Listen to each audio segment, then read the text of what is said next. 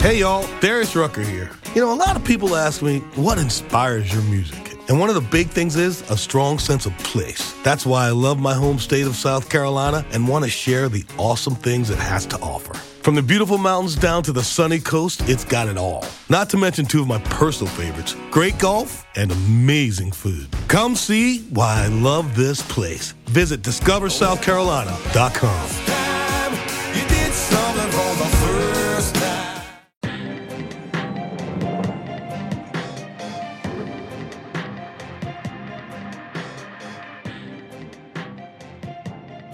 Alan Parker said, sometimes with the British film industry, it's hard to know if we're waving or drowning. Let's find out. Welcome to another Britflix.com podcast. My name's Stuart Wright and today's guest, Elizabeth Morris. Hello. Hello. It's great to have you here. And when I say that, I mean in the same room. I do so many over Skype that I rarely get to see who I'm talking to.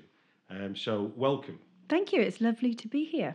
And just to give people even more context, we're in the same part of London, so it seemed even more stupid not to do it face to face. Literally 5-minute walk. Indeed. Mm-hmm. So we've not come to talk about the geography of London and where we all live. No. We've come to talk about your new movie, Killers Anonymous. Yes. So before we go into the details about that, do you want to give us a brief synopsis as to what it is? Yes. So Killers Anonymous is a psychological thriller about a group of professional contract killers who congregate in this church basement every so often to take part in a group which is very much like AA, Alcoholics Anonymous, but for killers. And they discuss their urges to kill again. They want to repent their sins. And on one particular night, a US senator is shot. And between them, they have to figure out who did it. It's that sort of whodunit type scenario. And yes, all is not as it seems. Now, you co-wrote this. Yes. And you star in it. Yes. Which is all-encompassing. It is very all-encompassing, yes. So before we do the latter, let's do the former. Okay. And actually, before we do all that, let's tell people then. So it's available now. Yes. And people can see it how? It is available on Sky, Amazon, I believe, iTunes. It's actually currently, I think, at number 5 on bestsellers on iTunes, which I'm very pleased about. You must be. You must be. Film of the week last week. And all major download platforms. Brilliant. Yep. And it's worth also mentioning it stars quite a few familiar faces. Yes, we have Gary Oldman, Jessica Alba, Tommy Flanagan, Mariana Buring, Tim McKinney. Yeah, we've got there's a host of some really... And Elizabeth Morris. And Elizabeth Morris, of course, of course. Right, and so starting from the beginning as the co-writer, before we get to when you're in front of the camera, how does a nice young woman from Gloucester end up getting involved in writing about contract killers? So, about 8 years ago, I moved to London with the intention, actually, of doing musical theatre. So I trained in musical theatre. And I'd been in London for a couple of weeks, started working as a runner on things like short films, film promo pieces, things like that, and instantly really fell in love with the film world. And film and writing wasn't really something that I'd ever considered at that point. It sort of felt very beyond my reach. It felt quite alien. But, you know, through friends of friends, it was, come and work on this set and make the tea. So I was like, yeah, absolutely. So I did. And it was there that I met Martin Owen, who is the director of Killers Anonymous and my co-writer. And pretty soon after that, we had a conversation about writing. He asked me if I write, and I've always written. So I said, yes. He said, do you write films? And I said, yes, yeah. I didn't. I learned how to, just the very basic thing of what do you write a film on? Where did you learn the never say no bit? That, do you know what? I've never actually been before that, hadn't been very good at that. There was just something in me that thought, this is one of those moments where you say yes. Okay. So I did. And I think because I knew that writing was something that I could do as a creative skill, I guess. I thought, well, how hard can it be to write a film? Little did I know, it's Screen really writers on hard. the laptop all over the show right now. So we actually started talking about ideas together, like, you know, story ideas and things. And then, we started writing, playing around with some ideas. And a producer had come to Martin with an idea that I think he had raised finance for this independent film based on a title and the concept that it would involve reality stars. So this is back in 2012, I think, when the reality TV thing was kind of really starting to emerge. Right. And it was a concept, it's called LA Slasher, set in LA, about a serial killer going around Los Angeles killing reality stars. So Martin said, look, I'm writing Public this. service then. Exactly. It's a concept I believe, write what you believe in. And he said, is that something that you'd be interested in writing with me? Because obviously as a sort of 20-something-year-old girl, reality TV was probably more my thing. I knew quite a lot about it. And so we started writing together. And then about, I'd say a couple of years after that, we were over in LA shooting the thing. So that was the first feature that I'd ever A, written, and B, worked on, right, and C, acted in. So I was sort of doing all the bits. And in that film, there is a standalone scene where the main killer, LA Slasher, he goes to this group, and it's like an Alcoholics Anonymous group, and he turns up, and in LA Slasher, the scene is very tonally completely different to Killers Anonymous. It was very satirical, very sort of dark, neon noir, kitschy, dark comedy type vibes. But as a scene, it was something that Martin and I always wanted to revisit. We really liked the idea of it. We liked, we thought it had legs to sort of stand on its own as a feature film. So, cut to about 6 years later, I was in Africa actually at the time, teaching kids art, because I decided to go and take a break and go and do that, because I hadn't done the whole traveling thing before. Right. And I got a call from Martin to say, we'd done a couple of films since then, but he said, we've had some interest in Killers Anonymous. I was like, oh, okay, because at that point it felt like so long ago. But whilst I'd been away, he'd been talking to people and putting a treatment together for the feature, and working with Seth Johnson, who's the other writer on it. And he said, do you want to come on and write with us and turn it into a feature? And I said, yeah, let's do it. So that was about 3 years ago, and then here we are. And how does it work then in terms of three people writing a screenplay? What's your relationship with Martin, and then how did that work with Seth? So Martin and I have written together now. It's been about 8 years now that we've written together. I think we've done about 5 scripts together in total, 3 of which have been made. There's another one that's sort of in that pre-production process. Yeah. And the way that Martin and I have always written together has been very often that we're not in the same room. So we'll Skype, or we'll call, or we'll email. Mm-hmm. I mean, we'll get together and kind of, discuss the main bulk of the script and where we're going to go with it. Got you. And then, but in terms of the physical sitting in front of a laptop and writing, Martin's way of writing is, what he needs in a room with him compared to me is actually very different. So we sort of complement each other in that way, but we can't be physically together to do it. So rather than tell me what he wants, tell me what you have in the room that he couldn't work with. Silence. Oh, really? Yeah. Either silence or music that A, has no words, and B, relates to what I'm writing. So for instance, if I'm writing an animation, I'll have maybe the Pixar score or something, because it really creates those. Yeah, it really creates those images in your mind, and it helps you to kind of stay focused, and get a bit creative. But sometimes when it comes to that sort of what I call the mathematical equation part of writing a script, where you have to change one thing because a producer wants you to change one thing, and it ends up actually the pebble hitting the water. Yeah, exactly, the domino effect throughout the whole script. Yeah. Sometimes then I really need silence, because you really have to figure it out very methodically and kind of go, hang on, no, because that affects that and that affects that. So you really need to know what you're doing.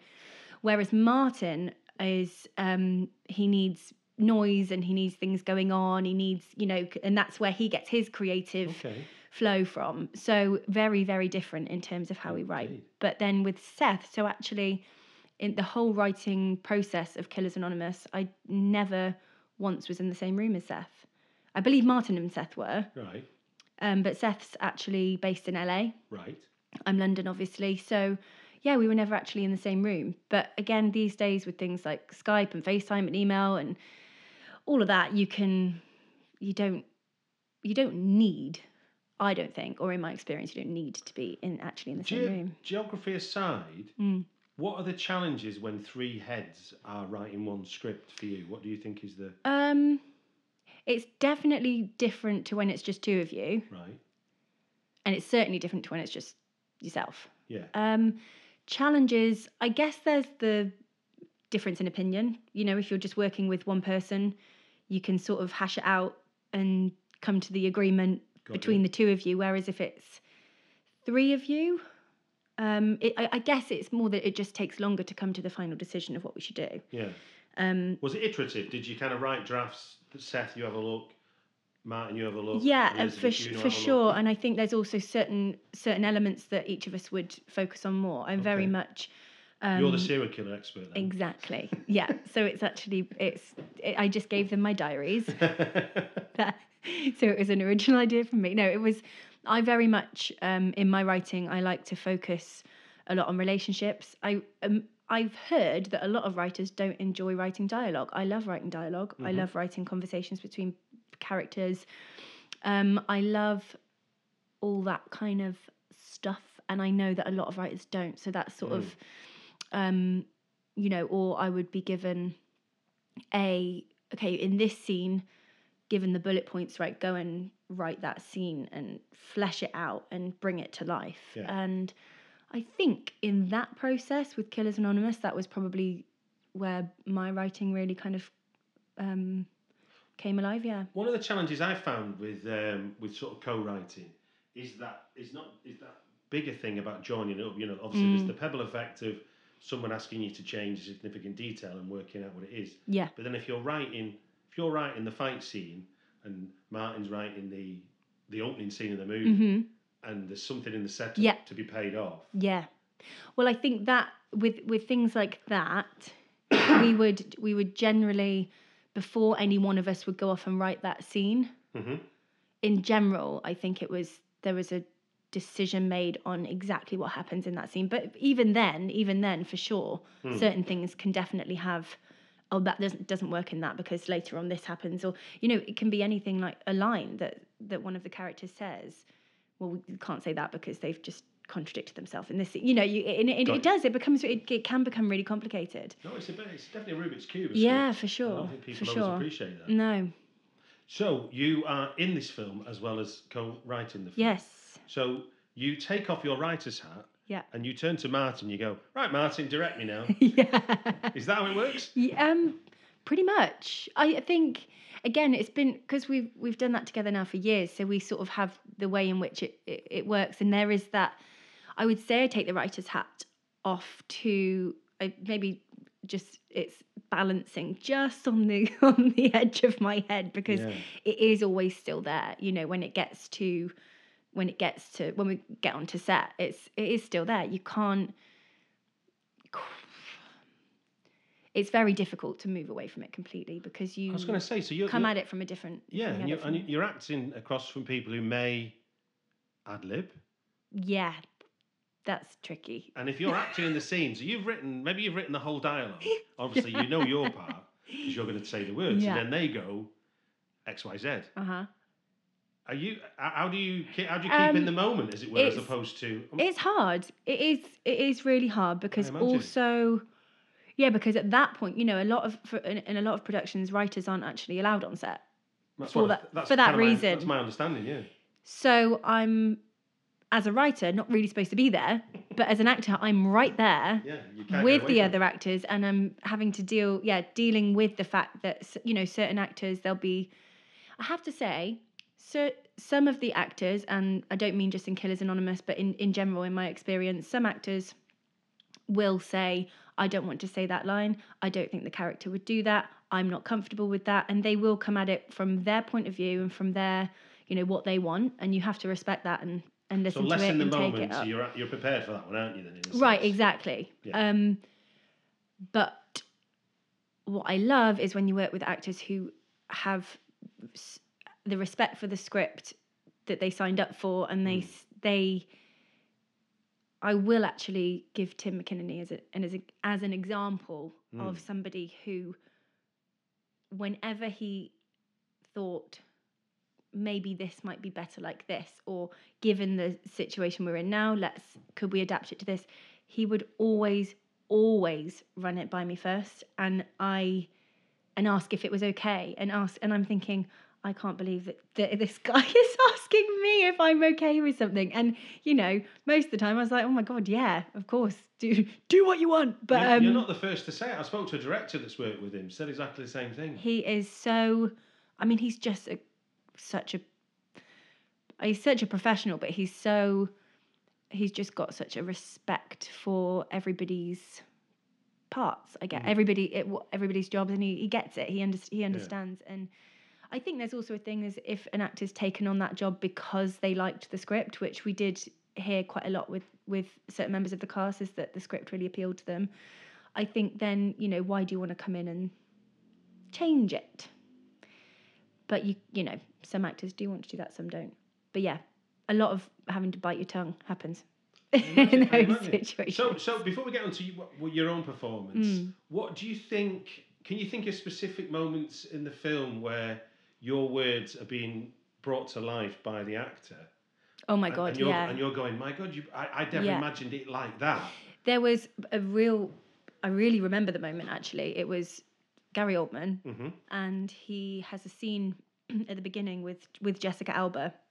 The pub scene? The pub scene, yeah. It was both of them, to be honest. It was, seeing both of them deliver these lines in that I'd written or co-written, and I wasn't acting that day, but I was like, I am coming to set today because they're doing this scene, and it was a really dialogue-heavy scene. I think it's like a game of tennis, wasn't it? Right, exactly, and it is back and forth, and the two of them just it's intense. And it's for an actor as well. They were both delivering it down the barrel, which I know, as an actor, that's a really uncomfortable thing to do. It goes against what you're taught not to do. Don't look at the lens. But the whole thing's delivered down the lens. Anyway, so I was sitting in the pub. I was just sat on a bar stool watching the whole scene play out and seeing.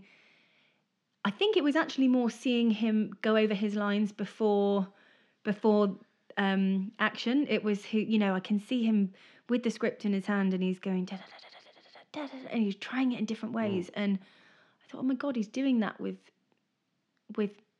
my words. And that was definitely a moment. And the other one was him and Suki Waterhouse have a scene on a rooftop, and she's discussing her urges to kill somebody, and it was brought on by the sensation of cutting up a chicken and the knife sticking into the bone. And it's quite a comical scene between. Is that the one where she superimposes as if she sat next to it? Yeah, exactly. Out of interest, how's that written on the page, or was that a that wasn't written on the page. That was a directorial decision. Okay. At the time as well, I think it was an artistic choice, but that was, so I was surprised to see that as well. Yeah. Coming to set that day, you're doing it like that. So as a writer, you do have there's a lot of that as well, where you think, I didn't actually even see it like that. We kind of had the setup. These two people are talking on the phone, but then to just have her there was a really interesting stylistic choice from Martin, I thought. Yeah, and and I thought the same. There's things like that as a writer are out of your hands, and that's then up to the director, who of course is a writer on it as well. So it's he has the say. He has the say. Yeah. Now I've held back long enough now. Yeah. You have to tell me what it was like to kick Jessica Alba's ass. Well, it's not a question I get to ask many people. No, and it's a question I feel like I'll probably be answering for a long time. But it is that day. It was 2 days actually that I had with her in a strip club, handcuffed to her, and that in itself, I remember thinking, oh my god, I am going to be handcuffed to Jessica Alba for 2 days. Wow.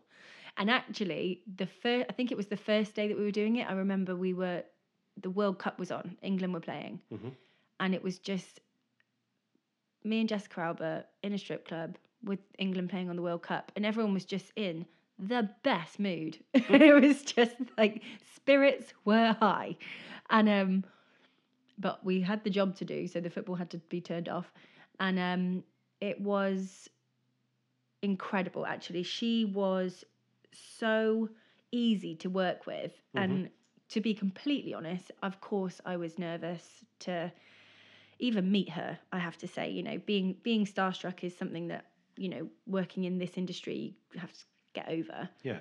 But she is somebody who, she's an A-lister, and she is so famous that, and her face is so recognizable and so beautiful that she came into the makeup trailer, and I was sat there and I had a blonde wig on because she, the scene where I fight with her, I'm wearing a blonde wig, and she walked in, and I did get a bit starstruck. I thought, oh my God, what the hell do I say? I didn't know what to do with myself. Yeah. And she said, oh, you're Elizabeth. Oh, you've got lots of red hair under that wig, haven't you? I was like, oh my God, she knows who I am. She knew. And it was from then on. And then she said that she had one of her daughter, Haven, has red hair. And then we were talking about that. So I instantly felt really comfortable with her. She was so She went normal on you. She went normal. She went completely normal. And then throughout the process as well, she was very, you know, when you've got an A-lister on set, they are treated in a certain way, of course. But throughout those couple of days that we were working together, we were doing the exact same job. You know, we were both in makeup together. We'd go to set together. We'd do the job together. We'd finish at the same time. But she was really adamant that I should have all the same things that she had. For instance, her green room. She said, "Is Elizabeth's the same as mine?" I'm thinking, I'm in the strippers' locker room. They've chucked me an apple and been like, right, there you go. But you know, that's the thing as well. When you work so closely on the production, you go, right, cost wise, if that's going to end up costing production X amount for me to have the same green room as Jessica Alba, which is not going to happen anyway, then no. But she was very, very aware of her. She was aware of her status on set, I think, but never, in my opinion, never. But not entitled by it, is it? Exactly. Yeah. Exactly. So with a scene like that, which obviously is very physical, what you obviously work with coordinators, and there's a whole kind of choreography that goes into it. How long does the bit take, and what's involved with before you even step in front of the camera? So I think Jessica arrived the day before we were shooting it. So I'd had a week beforehand to learn the choreography. It is choreography. With this amazing team of women. Abby Collins was a stunt coordinator, and she's this glamorous woman. She turns up and you think, whoa, you know, she's so glamorous and pristine, but she's an absolute badass, and she's just like so she's got me. I had a stunt double, so did Jessica, and I worked with both of them, sort of going, I'd do my part and then Jessica's part, and sort of learn the whole thing. And that was for about a week, I think, leading up to when Jessica arrived. So you got stunt doubles. So in a sense, when you're looking at the fight on the page or looking at the storyboarded fight that Martin's decided to do, where's the line drawn then between what Elizabeth Morris, the actor, can do and what the stunt double has to step in for? I was desperate to fly off the table, so I love anything that stunts. I really enjoy giving it a go. Yeah. But there's certain things, I mean, for insurance purposes and for genuine safety reasons, I was not allowed, and neither was Jessica. We were not allowed to jump off to fly through a table. There's a scene where both of us go crashing through this table, and I was really up for it, but it's like you can't. You're not allowed. You could shatter your shoulder, or break your face. And there's another bit going, you know, flying through a window. There's certain things like that absolutely have to be done by the stunts. And what I will say is, I don't think it's quite commonly known that stunts don't get enough recognition for what they do. They are, I mean, the physical what they put themselves through physically and the risk that they take, and they're incredibly well trained, so the likelihood of an injury is slim. But they are so talented, and they were just so lovely to work with. They were brilliant. And throughout that scene as well, Jessica and I are assembling this gun. So there's all that all goes into it as well, learning how to assemble a machine gun. Is that a skill you're going to take forward into life then? Absolutely. And a butterfly knife as well. I've learned exactly how to manoeuvre a butterfly knife. Alvin, just thinking of giving the stunt guys their recognition then. So how, excuse me, how is it balanced between so you know what the line is, you know where the line's drawn. Yeah. So how do you act to the point where you're not allowed to fall on a table, and then they replicate the bit? Yeah. So you can. So when I watch it, I don't see you and a stunt person. No. I see you fall on a table. Aha. That's camera angles and clever editing.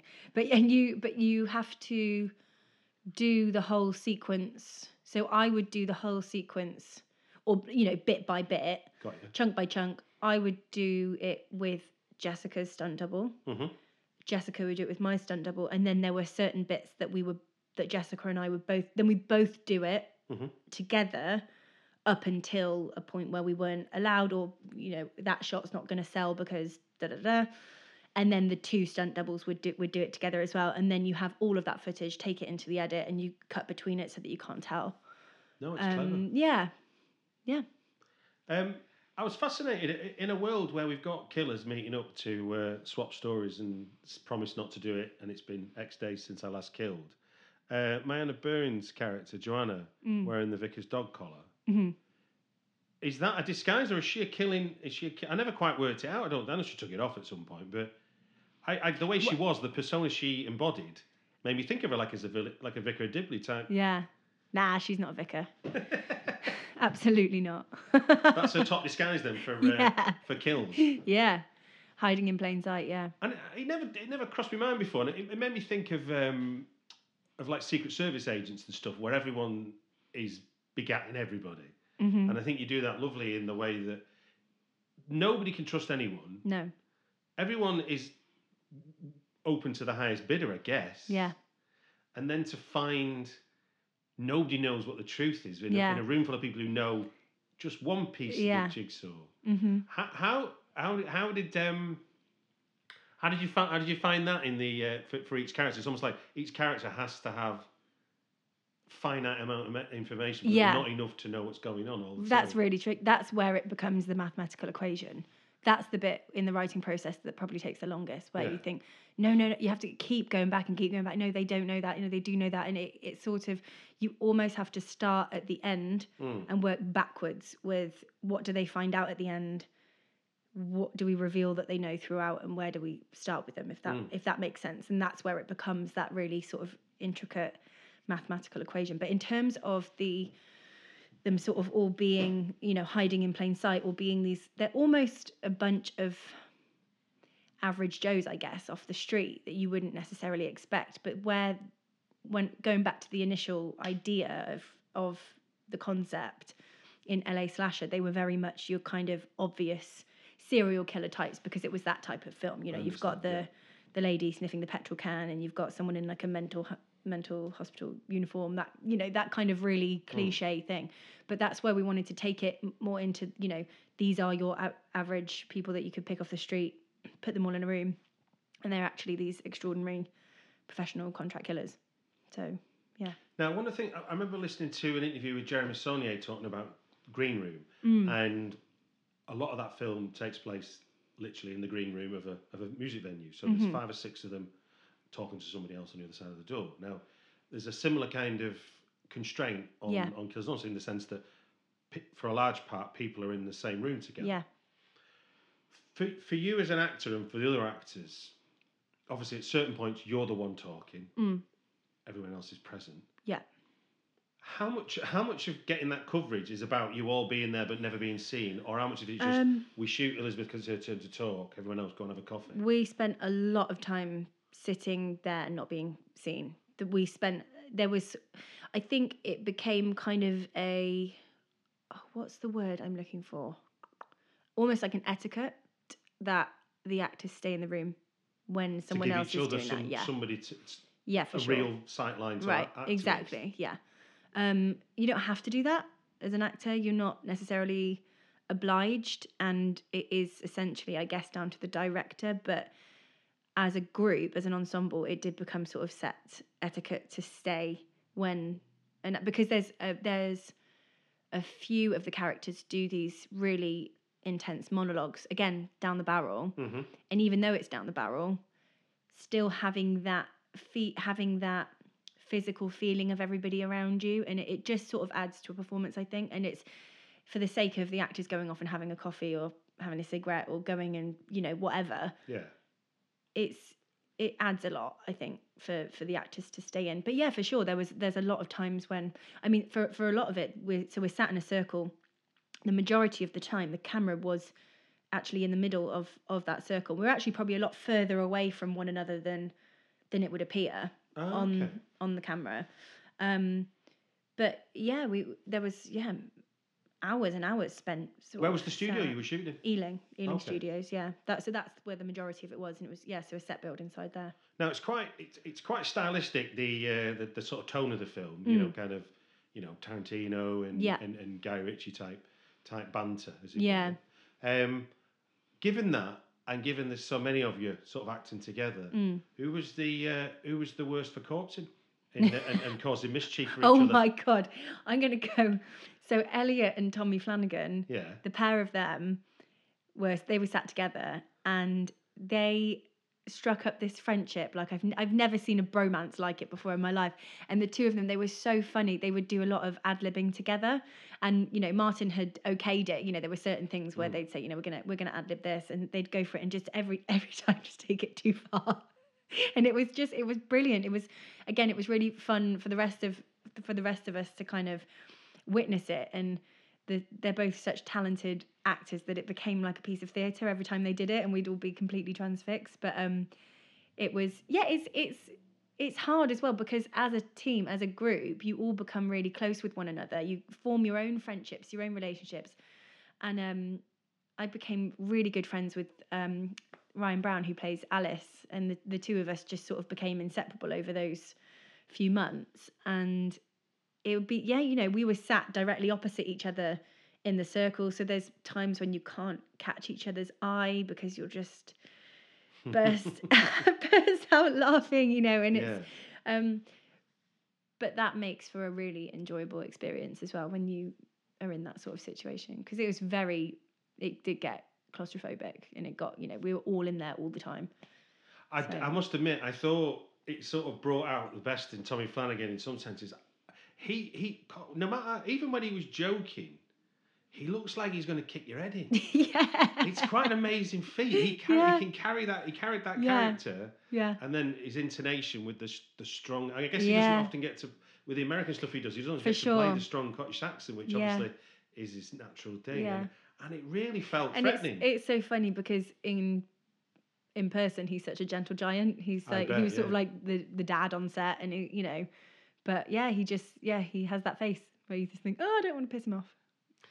now what one last thing to get, because obviously with Killers it was a good mix of like genders in it, but there's definitely a kind of a sort of girl power sort of over the hill and far away where we head for, isn't it? Absolutely. The men are a bit daft in the end, aren't they? They are. They don't see it coming. No, they do not. We won't spoil it, but nope. But there's definitely it's power to the women for sure. which is a rare thing to see. Certainly, it is. Films about it's definitely but it's definitely becoming. I'd say it's snowballing at a fairly rapid rate. The not just female-led cast, but in terms of the want for female writers, female producers, female directors, it's sort of I've really noticed a massive shift in the last year. More and more I'm being asked to write something because first and foremost I'm female, and then it's the subject matter is a lot of it's becoming a real draw, and it's great. I think the pendulum's going to swing that way maybe a bit more in got a long way to favour go of yet, women. don't It has worry. got a massively long way to go. But then I think it will settle and it will just sort of become. I hope it will settle and it just the best thing would be for all of this to just not even be a thing. No, and I think we've lived through an age of people arguing that audiences won't go and watch a female lead in an action film, which is palpably absolute poppycock. Yeah. You know, It is. Wonder Woman didn't do too bad, did it? No. As a movie. No. And it's not like you go, right, you've had your film now, women. Yeah. Atomic Blonde. Yeah. Badass. I mean, yeah. The next script that I'm developing at the moment is very female led. It's female. Got a female producer attached, and it wasn't necessarily because like a no boys allowed club. It just organically was that and is that, and it's. But what's nice is that there hasn't at any point in the process so far been we can't achieve this because we're all women. Yeah, do you know what I mean? We haven't felt that, whereas maybe even a few years ago that might have been a problem or something that we had to consider. Whereas now it doesn't feel that way. Well, look, let's remind people then when and where how can they see Killers Anonymous? So Killers Anonymous is available on all major VOD platforms, including iTunes, Sky, Virgin, Amazon, I believe. That might need to be a double check, but yeah, most major VOD platforms. And other films that you've had a hand in. Yeah. What else can we see of yours? So there is Let's Be Evil and LA Slasher, or the UK title for that is Abducted.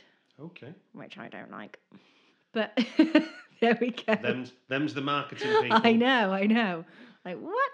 And the next film that I'm working on is We're All a Bit Like Lily, and that is in the development process at the moment. So I'm very excited about that one. Well, good luck with that, and hopefully we can get you back to talk about that when the time's right. Yeah, for sure. And just gives me to say thank you very much for giving us your time to Britflix podcast. Yeah, thanks for having me. It's been a pleasure.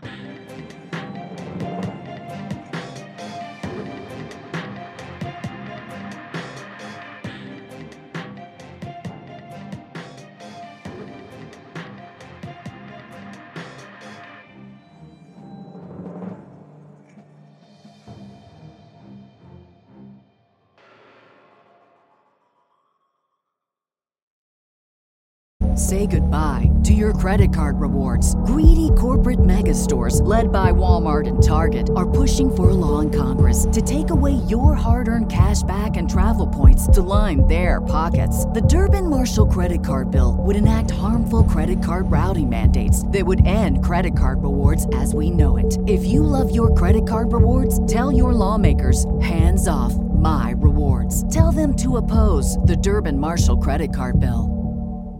When everyone is on the same page, getting things done at work is easy. No matter what you do or what industry you're in, how you communicate is key. Everything you type is equally important to collaboration, and Grammarly can help. Think of it as your AI writing partner, empowering you to communicate effectively and efficiently so you can make a bigger impact in the workplace.